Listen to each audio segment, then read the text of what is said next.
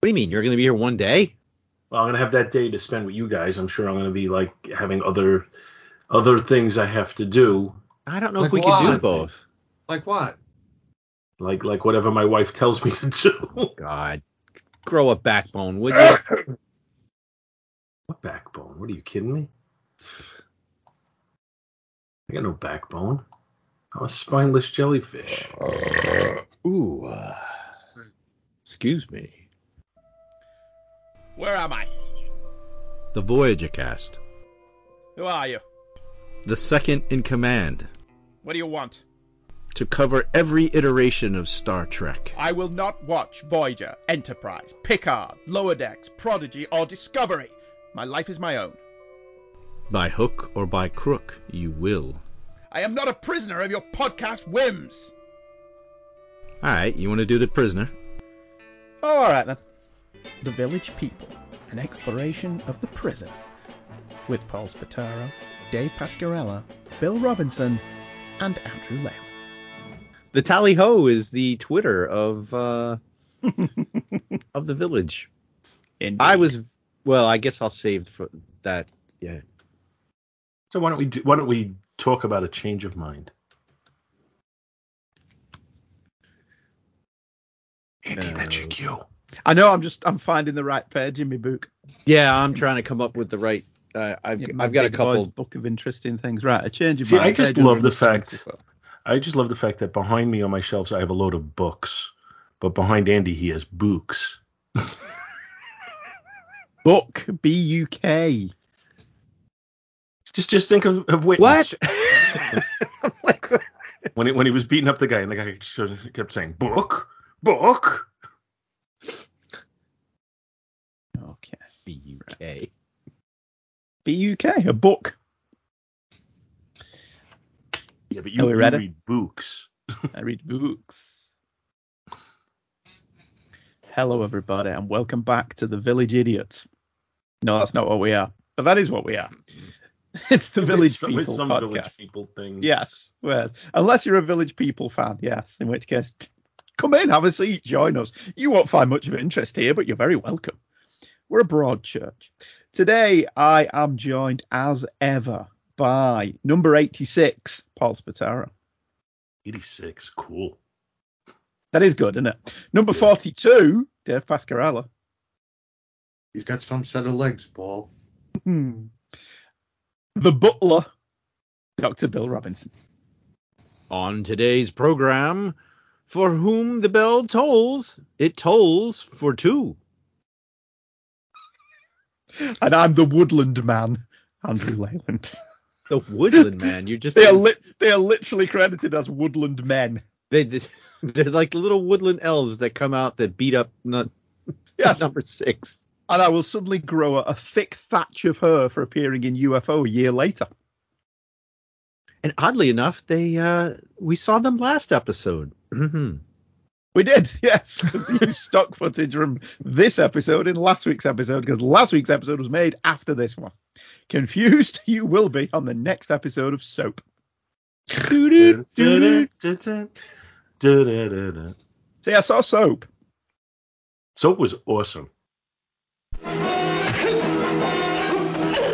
You'll face the commission for this. The prisoner is framed and accused of a serious crime. The sentence is a change of mind. Public enemy number 6. If you insist. But public enemies cannot be tolerated indefinitely. I'm inadequate. Disharmonious. Believe me. Believe me. The ultrasonic beam is now focused on the exact link point of the frontal lobes. Now to step up the voltage until the ultrasonic bombardment causes permanent dislocation. At last, a mind free from fear or favor. A mind that will reveal all its secrets.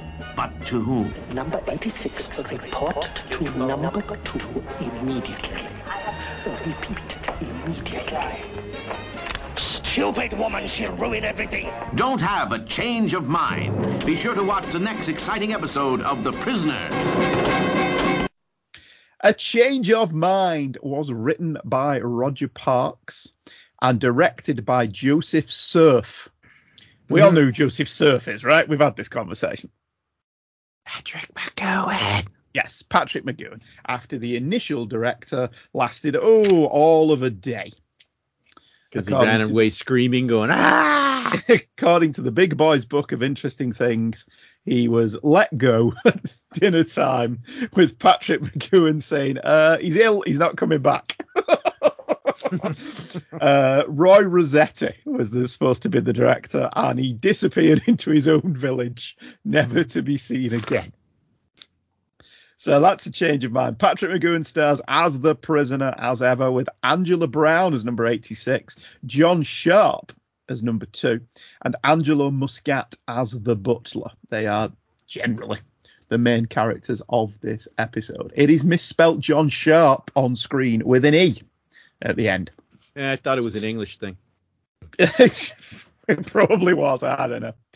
It was first broadcast on the 15th of December 1967 on the ITV network, and in the US on CBS on August 24th, 1968, to ratings of around 7.5 million. The synopsis runs thus. Can science change a man's mentality? The prisoner is the subject of a sinister plan to transform his mental processes by sound waves and drugs. It is the latest move on the part of number 2 to get the answer to the question, why did number 6 resign? We're still no closer to getting an actual answer to the question other than the one that he actually answered at the beginning of the show, so I don't know why they think there's more going on. It was nice to see UFO's Michael Billington in this. I gather none of you lot spotted him. Well, I mean, I spotted somebody. George Pravda. Paulser recognized him. I did not. He was the guy. He was the doctor that number 6 kept seeing that had the like Czechoslovakian. Well, he is Czechoslovakian. He had like the Russian Eastern Bloc accent. Like, oh, you're fine. You're fit as a fit. Well, that was a horrible. That was more German. But he was in he was in Thunderball. He was in Blue's Clues? Yeah, he was in Blue's Clues. He was in Thunderball.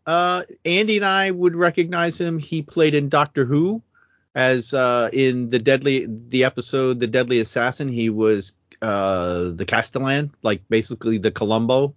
Oh, yeah, so he was. Yeah, because I recognized him right away. He was also in Firefox. I guess he played a Russian general. He's like it's like that guy. He was in Inspector Clouseau with Alan Arkin.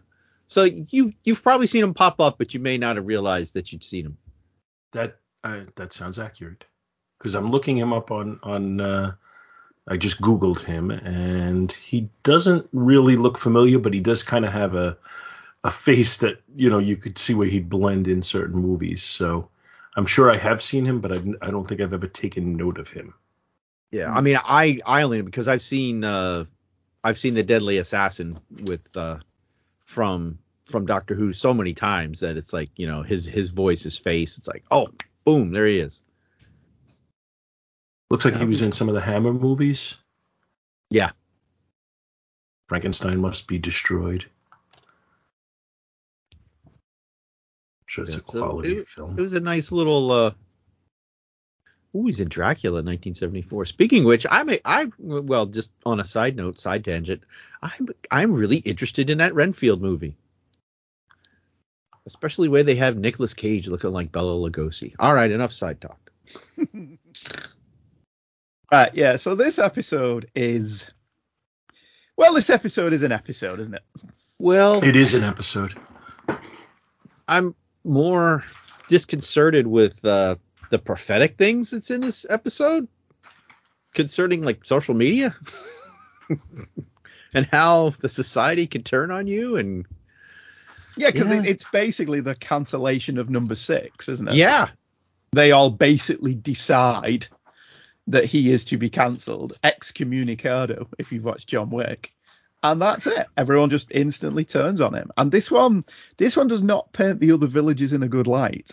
There's always in other episodes, you've kind of got the idea that there are some people there that have just broken and they've give up their secrets and they just want a quiet life. That's me. And that's you.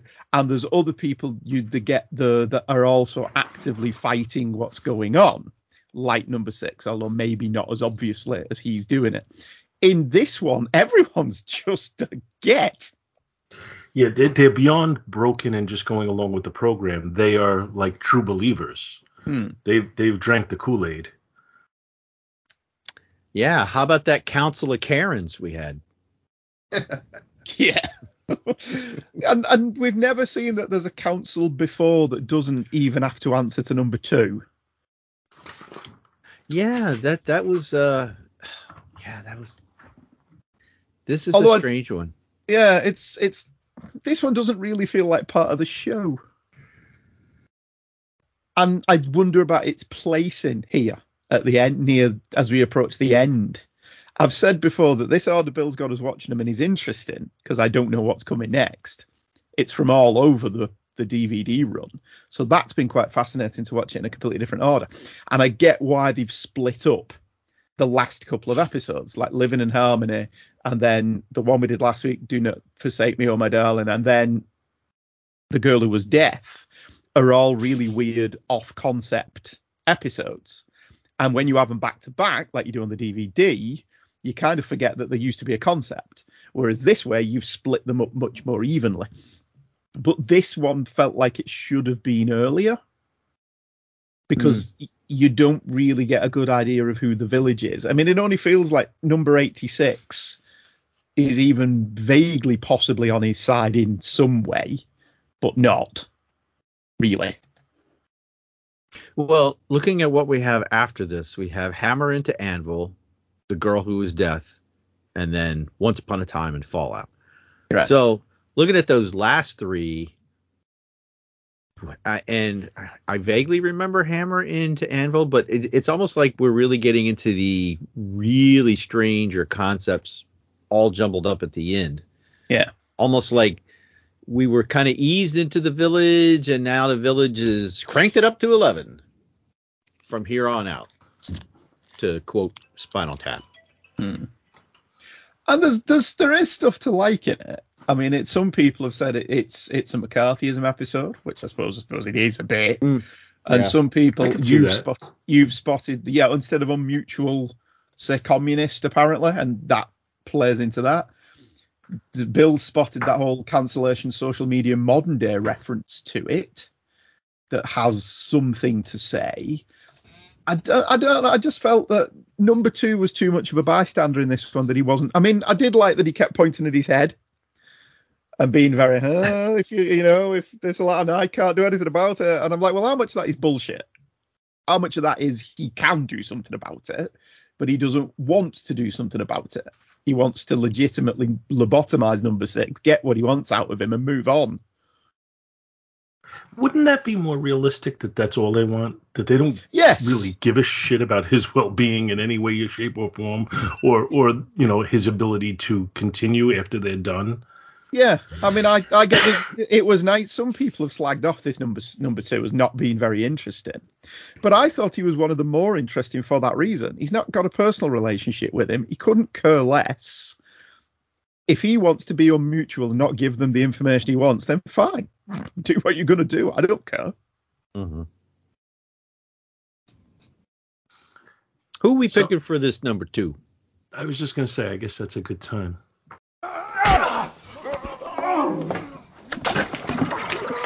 Who does number 2 work for? Who does number 2 work for? That's right, buddy. You show that turd who's boss. I have 2 people. They both seemed incredibly obvious to me. So I don't know if anybody else will have done them. The first one that jumped out at me is the more recent, although not contemporary because he died in 2001. But he is the more recent, Roy Brocksmith. Oh, who you might that's remember. a good call, yeah. You might remember from Total Recall or the Star Trek: The Next Generation episode when he's like the games master. Oh yeah. I just saw that at work the other day. I mean, it happened to be on the TV when I was checking it. And he died. He was only 56 in 2001, so that means he was like in his 30s when he was on Star Trek. What did he die of? Please don't tell me diabetes. I believe it was complications of diabetes. Oh, come on. Oh man, you couldn't have set that up more. You're killing me. What diabetes is. Anyway, so he's my more recent guy, and then my older guy who would be contemporary with the show is Victor Buono. Yeah. Oh yeah, that's a good choice. Well, I'm Who going you with a guys got? standby favorite. Mine are kind of Terry Thomas. No. Toby Jones. I think Toby Jones would be good in this role. Toby I Jones know would have been good as any number 2. that's true. Toby Jones is almost like the current Roy Brocksmith. Yes. My other funny pick would be Louis Anderson. It's funny just the thought of it. Because see him running away from the people in the village. I always thought Louis Anderson would be a great MODOK. Yes, we have had that on Back to the Bins. That was our Yeah. Louis Anderson is MODOK. Hell, he would have been better than what they did in the Ant-Man movie. But anyway, I went. Didn't see it yet, so I can't tell you. I went with the Dom DeLuise.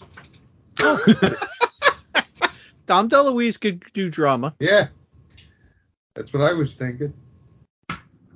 Get the number. You didn't cry during the movie Fatso. You didn't know what you weren't watching the right thing. All right. Contemporaneously, I went with James Robertson Justice, who Don't know who that is. He was a British character actor of the 50s, 60s, and 70s. He appeared mostly in all the Doctor series of films, which were kind of a rival to the Carry On films: Doctor at Sea, Doctor in the House, Doctor in Distress, Doctor at Large, Doctor in Love, like little situation comedy things about young doctors with copious amounts of bad sex jokes in them. Oh, but he was he was a big bloke. I think he could have pulled this off. And my other one was Michael Clark Duncan, who played the Kingpin in the Ben Affleck Daredevil movie. He would have brought like some gravitas to it. Yes. Well, both of them would. And if anything, I think that's what was missing from this version of number 2. He had the manipulation down. He had the I'm not really that bothered down. I don't think he had any of the impact of some of the better ones. So that's what I was looking for when I recast it. I'm just thinking, like with Michael Clark Duncan, it would almost be like I could tear you to shreds with my bare hands, but I'm using my brain instead. Yeah, because like there's like an element to that the other actors that we've all mentioned would not be able to carry off. So I quite like that. I quite like both those. All those choices were quite good, though. I thought it was all quite fun. All right, so what are we doing next time? Oh, well, bye. I like the opening. I like seeing number 6's exercise regime because you never get the impression that he spends at least 4 hours a day exercising, but apparently he does. And he's built himself his little bar. And the minute that he jumps onto his little bar, he magically changes into another person. Which is interesting. And they always seem to want to send people at him that he always manages to handily defeat in a fight, despite the fact they both look like they're good 10 to 15 years younger than him and in much better shape. Except when they cut to the other guy that's fighting him. Yeah, except when they cut to Frank Mayo, who was his stunt double, who handily beats the shit out of them. I kind of like that, though, to show that he hasn't lost his skills, that he is the super spy that we're picturing him as. Yeah, he's gonna swing in on a rope and kick the ass of a bag. Yeah. Watch out, Bags. Number 6 is coming for you. He hasn't lost his skills until the plot requires him to have lost his skills. Yeah, he there is still no keeps limit himself. to that. He still keeps himself edgy until he doesn't need to. And there's lots of. Oh, sorry. Go on. No, you finish. It's okay. No. I was going to say that there's lots of funny bits in this. Like I love the guy coming out being told what to say by the little radio underneath. And I like the spying on the people who are just being operated on. All of that was quite funny. That's pretty contemporary, too, because I think our president does. Oh, wait, sorry. Unmutual. Well, you are very unmutual. We just lost half our listeners. And I like the little signs all around the background. Again, the little subtle ways that the village controls you in the way that you see every day in real life if you're paying attention, like the "Your community needs you" signs. I mean, I don't know what you're like at the minute, but with the price of energy bills, right? What we're currently seeing lots of subtle little adverts that you should turn down your heating a little bit, and you should turn down the pressure on your washing machine. And all of this is subtly kind of saying, this is your fault. It's your fault that the energy bills have gone up. If you don't want to heat your house, or if you want to turn down, that's on you. It's not the fact that they keep putting the prices up and making billions in profit. It's your fault. So if you do these little fixes, it's like, who are you to want warmth and clean clothes? It's like Jimmy Carter coming out in the sweater going, turn down your thermostat. Yeah, it's not us. This isn't because of us. This is because of you. So I found the most things. ironic one of those. I'm sorry for the tangent, but I found the most ironic one of those, and this has got to be close to 20 years ago, when there was an energy issue, and Barbra Streisand said that people should just hand wash their clothes. Yeah. Thank you, Barbra Streisand, because I'm sure you sit there hand washing your clothes. The completely disconnected from reality are going to explain to me. Like, my car's the problem, but your private jet is okay. Yeah, and there's lots of little things that you'll see, little subtlety. Like President Macron recently was doing a thing about the raising of the retirement age in France, and he was telling people aren't happy about that. They need to, people need to make sacrifices. And there was a wonderful little video that was posted on Twitter that he was saying this with his €85,000 watch on, and then his hands disappear under the table while he's talking, and then when he lifts them back up, the watch has disappeared. I thought you were going to say he was playing pocketball while we well, and I love those little touches that are just around, because you see them all the time. It's not our fault. We've put congestion charges in place, but you still want to use your car. So the environmental issue, that's not us. We tried our best. Bullshit. So I always like those little subtle things. We've given you these hybrid cars, but we're not going to mention all of the issues that go in with creating the battery and disposing of it. When do you have to get rid of the thing? Wait till you have to get rid of it, and they're going to tell you, you're going to pay a $5,000 fee to get rid of that thing. So I like the subtle signs that exist in the background. And I like the idea that he wants to televise the lobotomy. And you're like, who wants to watch that? And then you remember that people used to show up all the time for execution. So maybe lots of people want to watch that. I don't know. Well, yeah, I'm on board. I'm there. I mean, we have lobotomized the bastard. Oh, the Romans, they were so barbaric. Hey, is UFC fighting on? Yeah. George Carlin did a whole bit about that. Yeah, I don't doubt it. Throughout it all, go on. Idaho, the state of Idaho, is bringing back firing squads as a means of execution. I guess bullets are cheaper? They said it's more humane and more effective. I did think they got a little We could cliche. slowly put you to sleep, or we could have 6 guys shoot at you, and a couple of them might miss. I think that's the issue is these companies making the chemicals don't want to sell them to the state. Oh, well, that's okay. They could just bring them by on a train and just derail them and use that. Oh, too soon. With my luck, I get the guys who couldn't shoot straight and survived the thing. Well, then they let you go, right? I think that's only a myth. I don't know. I thought if they tried to kill you and you lived, that you could go free. Because I know the guy they tried to fry in Florida who caught fire. He got a second zap.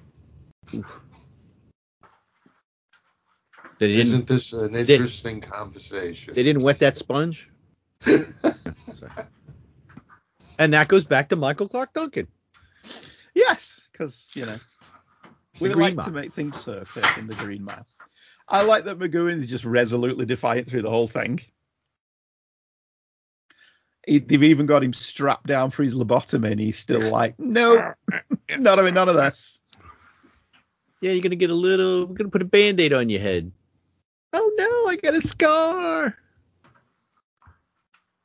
They got a little bit cliche with the switching the drugs. It almost felt like like a Bugs Bunny cartoon. But, but it's I don't know. When you slip somebody a Mickey, I think you watch until they actually consume it. I don't think you could just pour it into the plant, which he did very deftly, by the way. Didn't get a drop anywhere else. No. Would have been great is if the plant went. It turned into Beauregard from Star Trek. Do you remember? Sulu's plant. Sulu's plant that was like a hand puppet, literally. It was a hand. Was it the Man Trap? It's the one with the soul vampire, right? Yeah. Yep. I got a vibe from the public confession thing of remember in the Gulf War when they were parading on TV the pilots who'd been shot down and forcing them to give a speech about how they were against the war in the Gulf. I mean the first war in the Gulf. Well, that happened in Vietnam too, and I'm sure it happened probably in any God bless. Any major conflict we've had with any type of media. Like, I don't know if it goes back as far as World War II, but I know it was in Vietnam. Yeah. You must admit so they said you I've are been shot wrong. down, but I got up again. Never going to keep me down. I didn't think number 6 had enough to do. I found Angela Brown quite pretty. I did too. Was when this was filmed, was he like still going off for Ice Station Zebra or no? This was filmed before that one. Oh, okay. This was filmed well before. If I look in, let me look at the contents page because that's the order they were filmed in. Like A Change of Mind was filmed back after It's Your Funeral and before A, B, and C. So this is 1, 2, 3, 4, 5, 6 episodes before Do Not Forsake Me, Oh My Darling. See, I don't even really remember the actual viewing. I mean, the broadcast order. I'm looking. Oh yeah, we are. Okay. So that's what I was saying about if you look at the way they were filmed, all of the wacky ones are all at the end. And this viewing order has split those up a lot so they don't all follow on from each other. But that really does lay into the idea that he was running out of ideas.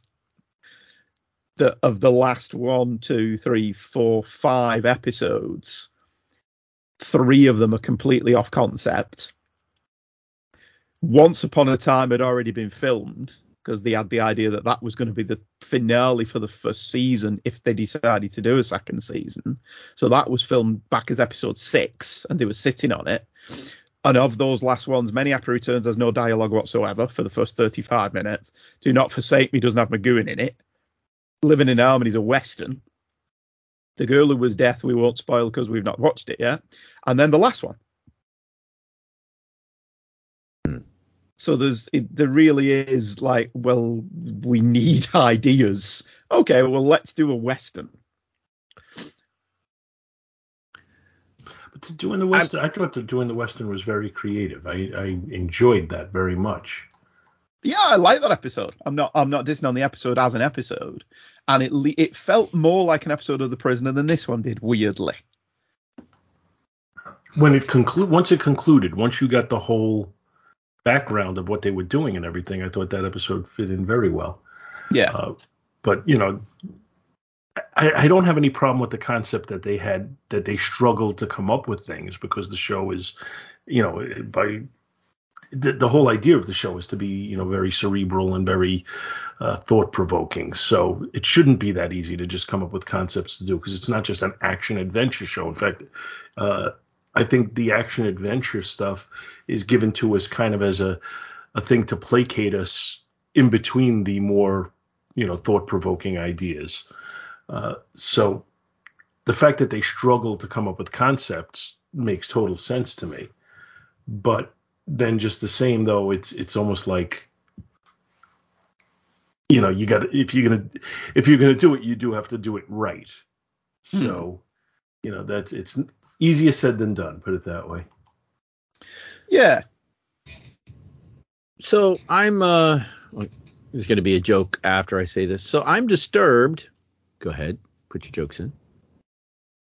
Add joke here. Everybody at home did that too. So I'm disturbed at how this was written 50 years ago, and there's so much how you think how the society, how the village acts, and you could see parallels that this would happen today, with the whole unmutual instant social conversion. It's just very eerie, but then it is that we're looking 50 years from when this was written, and I still think there's a lot of things that this could still happen and does happen. But is that just the way society is it just in certain aspects it's never going to change? There's a certain number of people that can easily or all be swayed by whatever side of the political spectrum or social spectrum you're on, and the whole council of Karens with the with their judge. I mean, that's what they are. This is who they would be today. I think it's a take on society. I mean, I know, and but it was accurate then. It's accurate now. But and it's scary. I think I'm just looking at this hit on going, it. We haven't progressed. But Andy hit on it already. That it was a take on McCarthyism. So it was a take on something that occurred 10 years before this episode was made, and it's still effective. It's still impactful today, and it still shows you that communities, for better or for worse, can be manipulated. I mean, and it's the whole thing we talked about earlier. The question is, to get slightly political, you have people on the left and people on the right, and there's people in the middle, which is where I like to sit, looking at the other sides going, what is wrong with you people? Yeah, and let's be fair to both sides. Both sides are manipulated by yes, and there's people that are just like rabid dogs that jump onto this and are ready, they're and today's society has made it easier to manipulate them because people are now, because everybody's hooked to their phone and they're everybody's become accustomed to just listening to a soundbite, and that's good enough for them. Yeah. They don't need to have background or facts given to them. Something is presented. There is no filter today, in that years ago, if you wanted to, put out a statement, you wrote a letter to the newspaper, and there was someone who would look at it first and go, oh, this guy's an idiot. We're not going to publish this. Today, it's all just out there. I mean, all we need, of course, we have Siri. All we need is to have our phone announce in the village lady's voice, good morning, good morning, good morning. And when that happens, I think I'll throw my phone away. Like, no. I'll go back to the phone. I mean, it's gone even further with the way, Siri or Google or Alexa or whatever are listening into your conversations and now gearing your advertising based upon the conversations you have. It's a little frightening when you think about it. I mean, this is in 1984 took a little while to get here, but it's here. Mm-hmm.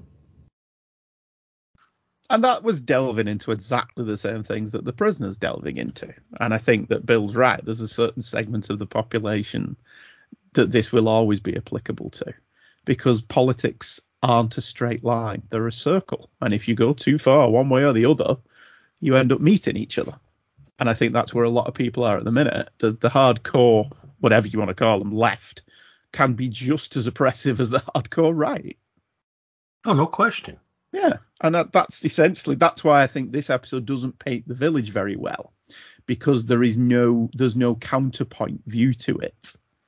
Everybody simply follows what they say the minute that they say it. This guy's cancelled. Well, why? What exactly have they done? Let's have a look at what they did. Let's have a look at what they actually said before we decide that person is to be consigned onto the dustbin of society.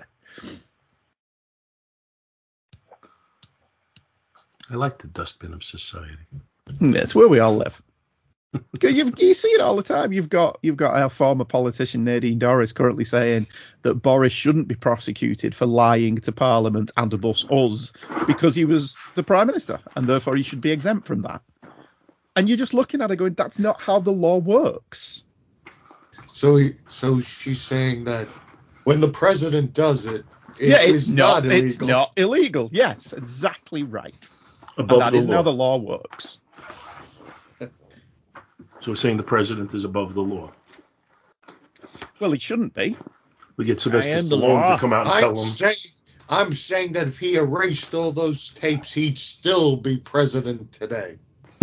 So, and I think that's what this one exposes more than anything. There's a lot of interesting ideas in it, and I like that because it was produced when it was produced. There's a lot of surrealistic images in it, and there's a lot of comedy in it if you're looking for it. A lot of dark humor in there, but I don't think it's as subtle. Well, I don't know that The Prisoner was ever subtle, but I don't think it's as subtle as The Prisoner normally is.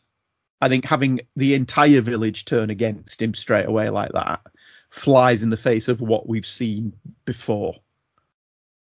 Well, having the entire village turn against him kind of undermines the thought that there are other people there like him. Yeah. That contradicts what we've seen before. I mean, I do like how he turns the tables on two again at the end. But I also felt that wasn't as convincing as when we've seen him do that in other episodes.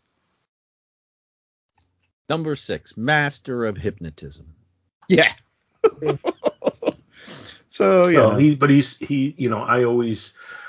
I guess wrongly, but I always liken him to James Bond, and James Bond is the master of like everything. So why wouldn't he? I'm just gonna dangle my watch in front of your face. Now, she was already slightly drugged, so...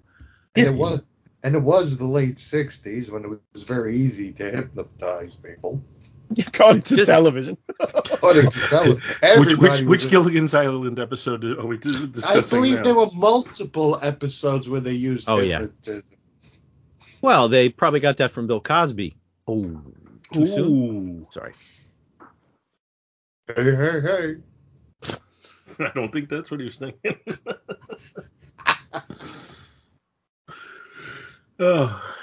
So it is. You are right, though. It is a little disturbing that, I guess it goes with the old saying, those who don't remember history are doomed to repeat it.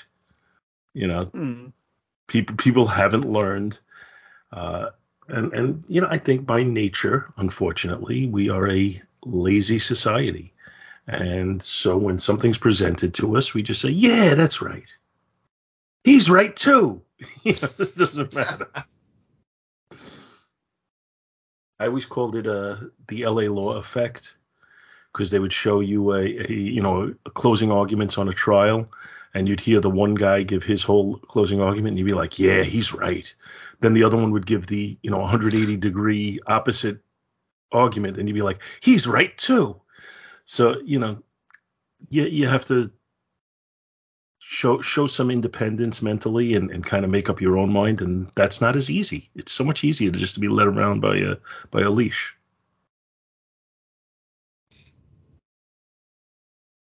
We're getting deep here. Yeah, I didn't think this episode would do that. I don't know. I was watching it yesterday.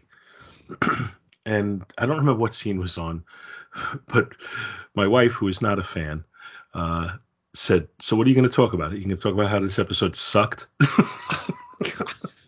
I don't think it sucked. I was like, no, we actually like the show. She, this is too way out there for her. She's not going to get a kick out of this. But, I think you got to go beyond what's on, what's presented in a small bite on the screen. You got to think about what they're doing and why they're doing it. Although I am finding that McGowan's performances are seeming a little bit more stilted to me. I don't know. Like he's like, I'm not seeing a depth to his performance. there's a little less subtlety to it than I would like, and I'm disappointed by that. I do wonder how much of this at this point is he was just taking on too much. Like every single interview you'll read going towards the end of the series basically talks about how he's up at 4 o'clock in the morning and he's doing everything and his control is omnipresent. And I wonder if that's bleeding into the screen performance. I mean, he's still captivating, or I think he is. Which is kind of ironic considering he's, setting himself he's his own number 2. He's running his own private village. See, I think he's getting by. It feels to me like he's getting by on his natural charisma. But it doesn't feel like he's putting a lot into the actual performance. So he's still likable, and you still want to be on his side. Like he's so good, he just doesn't really have to try as hard. Yeah, there's an element of that to it, and I want to see a little bit more. Like when you look at him, you want to see his mind working a little bit, and I'm not seeing it as much. I would have liked to have seen Patrick McGoohan as a Romulan on Deep Space Nine. I'm going to have to seek out the Columbo episodes with him. Oh, he's great in that. Yeah, they are routinely considered to be among the very best of the Didn't Columbo he win a episodes. couple Emmys for those? Yeah, because he directed quite a few as well that he's not in. But my favourite one that he did is the one that he's in with Leslie Nielsen. I have a tough time watching Leslie Nielsen in anything but comedy now. No, he's really good in a straight role. Leslie Nielsen was a fine actor, but once he got pigeonholed into being a comedy actor, it's hard to picture him doing anything else because his comedy performances were always, very serious. But that's because he had that deadpan delivery as exactly as So he always delivered his lines as if he was 100% serious. And it's now when you see him in a serious role, it's hard to separate. It's always interesting as well. Have you ever seen any interviews with him later on in his career where he's goofing around and he's got the fart bag, he's got the fart machine and all that stuff. But you ask him about Forbidden Planet and he completely changes. And I sometimes wonder if it brought the money in, and I'm sure he loved what he did for his bank balance.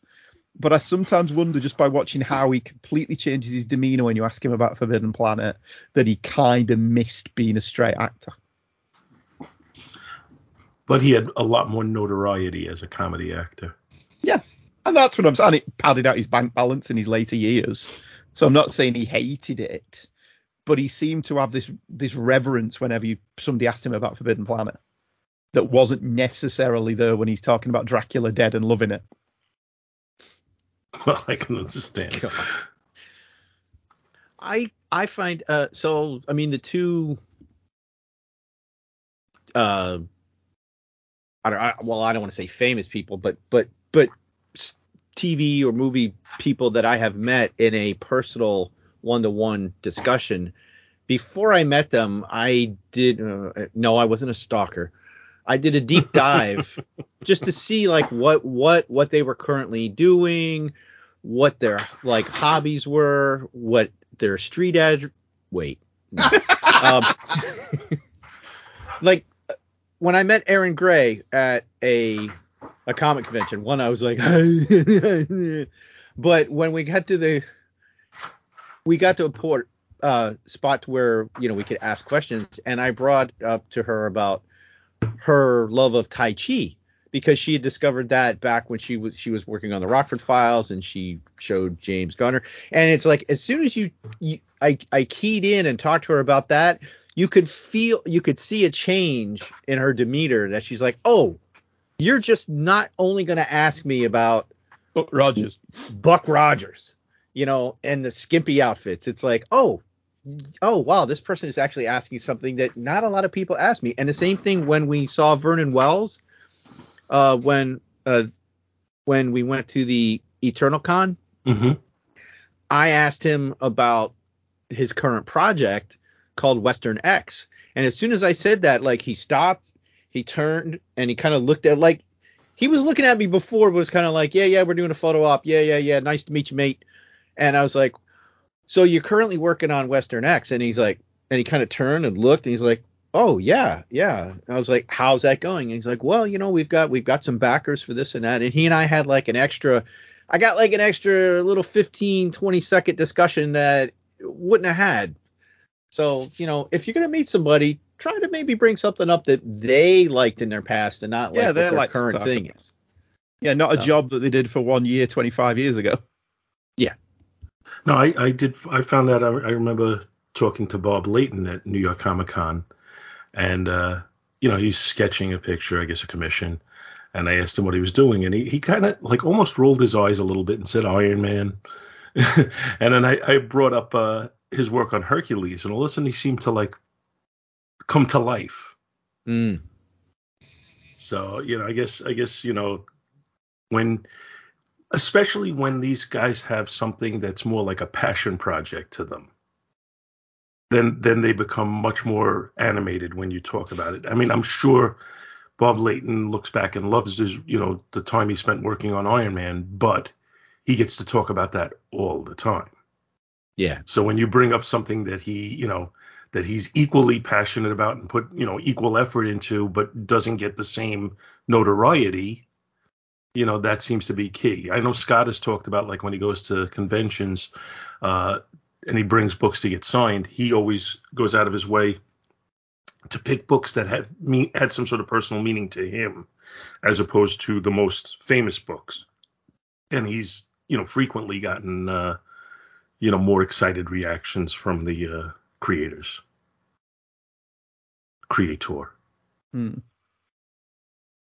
Roy Kirk is the creator. V'ger seeks knowledge. So we've kind of gone afield here a little bit, which is normal for us. Any more commentary on this episode? No, it was just, it was the end where, the clock struck 4.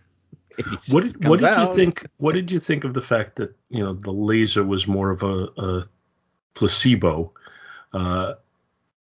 and it didn't really do the thing. The whole thing was really the drugs and suggestion.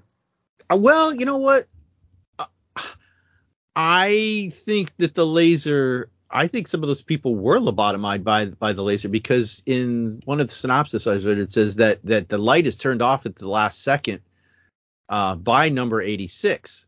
So I think some of those people that we see that were like the one guy that Six talks to, that he's like, hey, maybe they actually did lobotomize people. Like, I really think they did, using that technique. It's only that they're not willing to damage the goods to that extent yet, but they want to make them think that they did. Or it could be that they didn't lobotomize anybody and it was all just a show. But you never know with the Village. I don't think that really answers one way or the other in this episode either, if they actually lobotomize people. And why is Rover so scary? Why is everybody frightened of videos of Rover? That's not fair. He's just he's a lovable bouncing ball coming down the street, and everybody's like, ah! Like, the bloke's just doing his job, man. He's roving. It's in his name. Leave Rover alone. He may literally just be nipping out for a pint of milk. Come here, Rover. Come on, Rover. Come here. He's going to have to like suck it in and hold it inside him and bounce around. Oh, God, I can't break this milk. Oh, I got to go chase somebody. Another idiot's running. Got to go out. Mrs. Rover's going to send me back out for milk again. Can't wait on my sons. I can't wait till he's old enough to go and get it. I can't be doing this shit. Every time I walk down the street, people are terrified of me. I've not done anything wrong. Just a friendly bouncing weather balloon. Piss off. Yeah, leave me alone. It's a little by little, Rover just starts to get more and more angry and then just swallows somebody. But it's the same guy every time.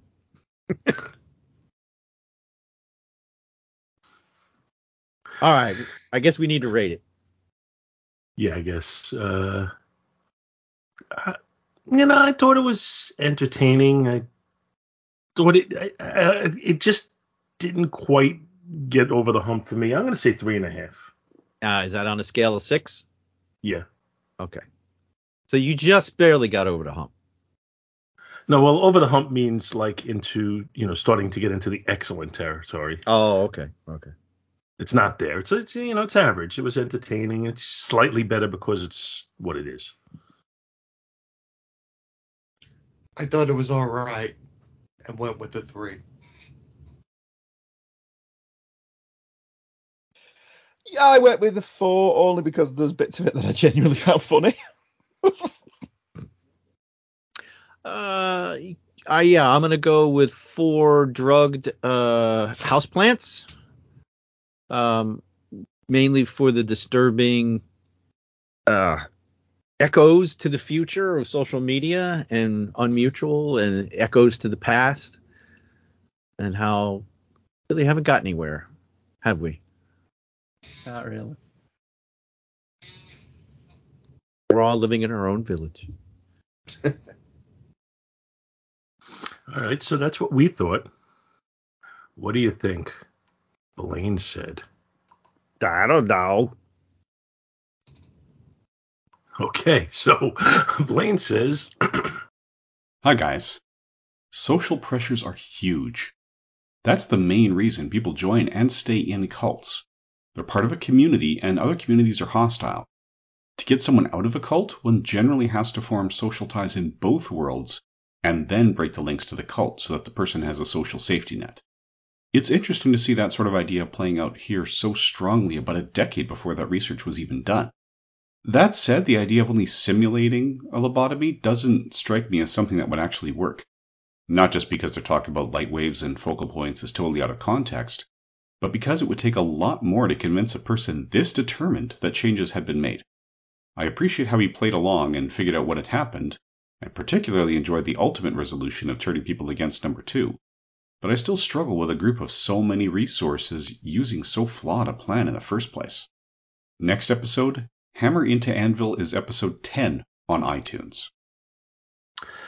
So, yeah, I think Blaine hits on kind of what I was saying about, would the fake lobotomy really fool somebody? They are combining it with drugging the person. So I think you can always get away with the idea of saying, well, these drugs do it.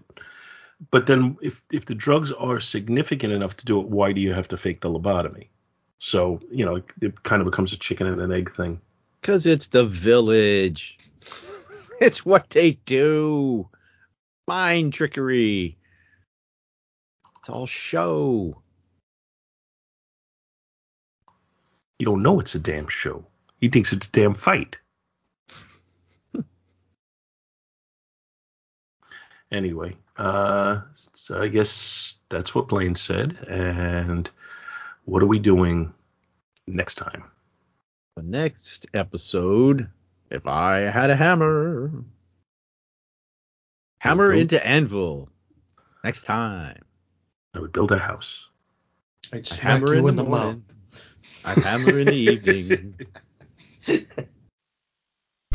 Each man has his breaking point, you know. And you are no exception. When a girl is driven to suicide, the prisoner calls it murder.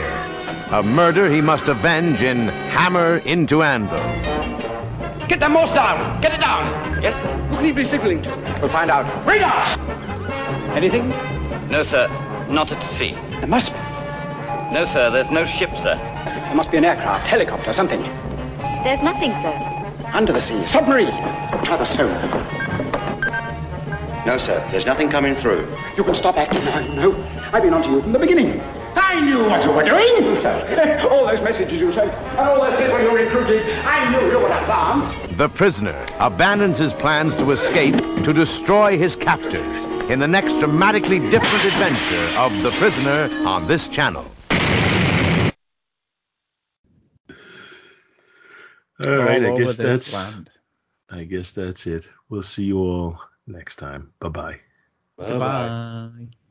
We're seeing you. Who are you? The village people. Who are the supervisor, Paul Spataro.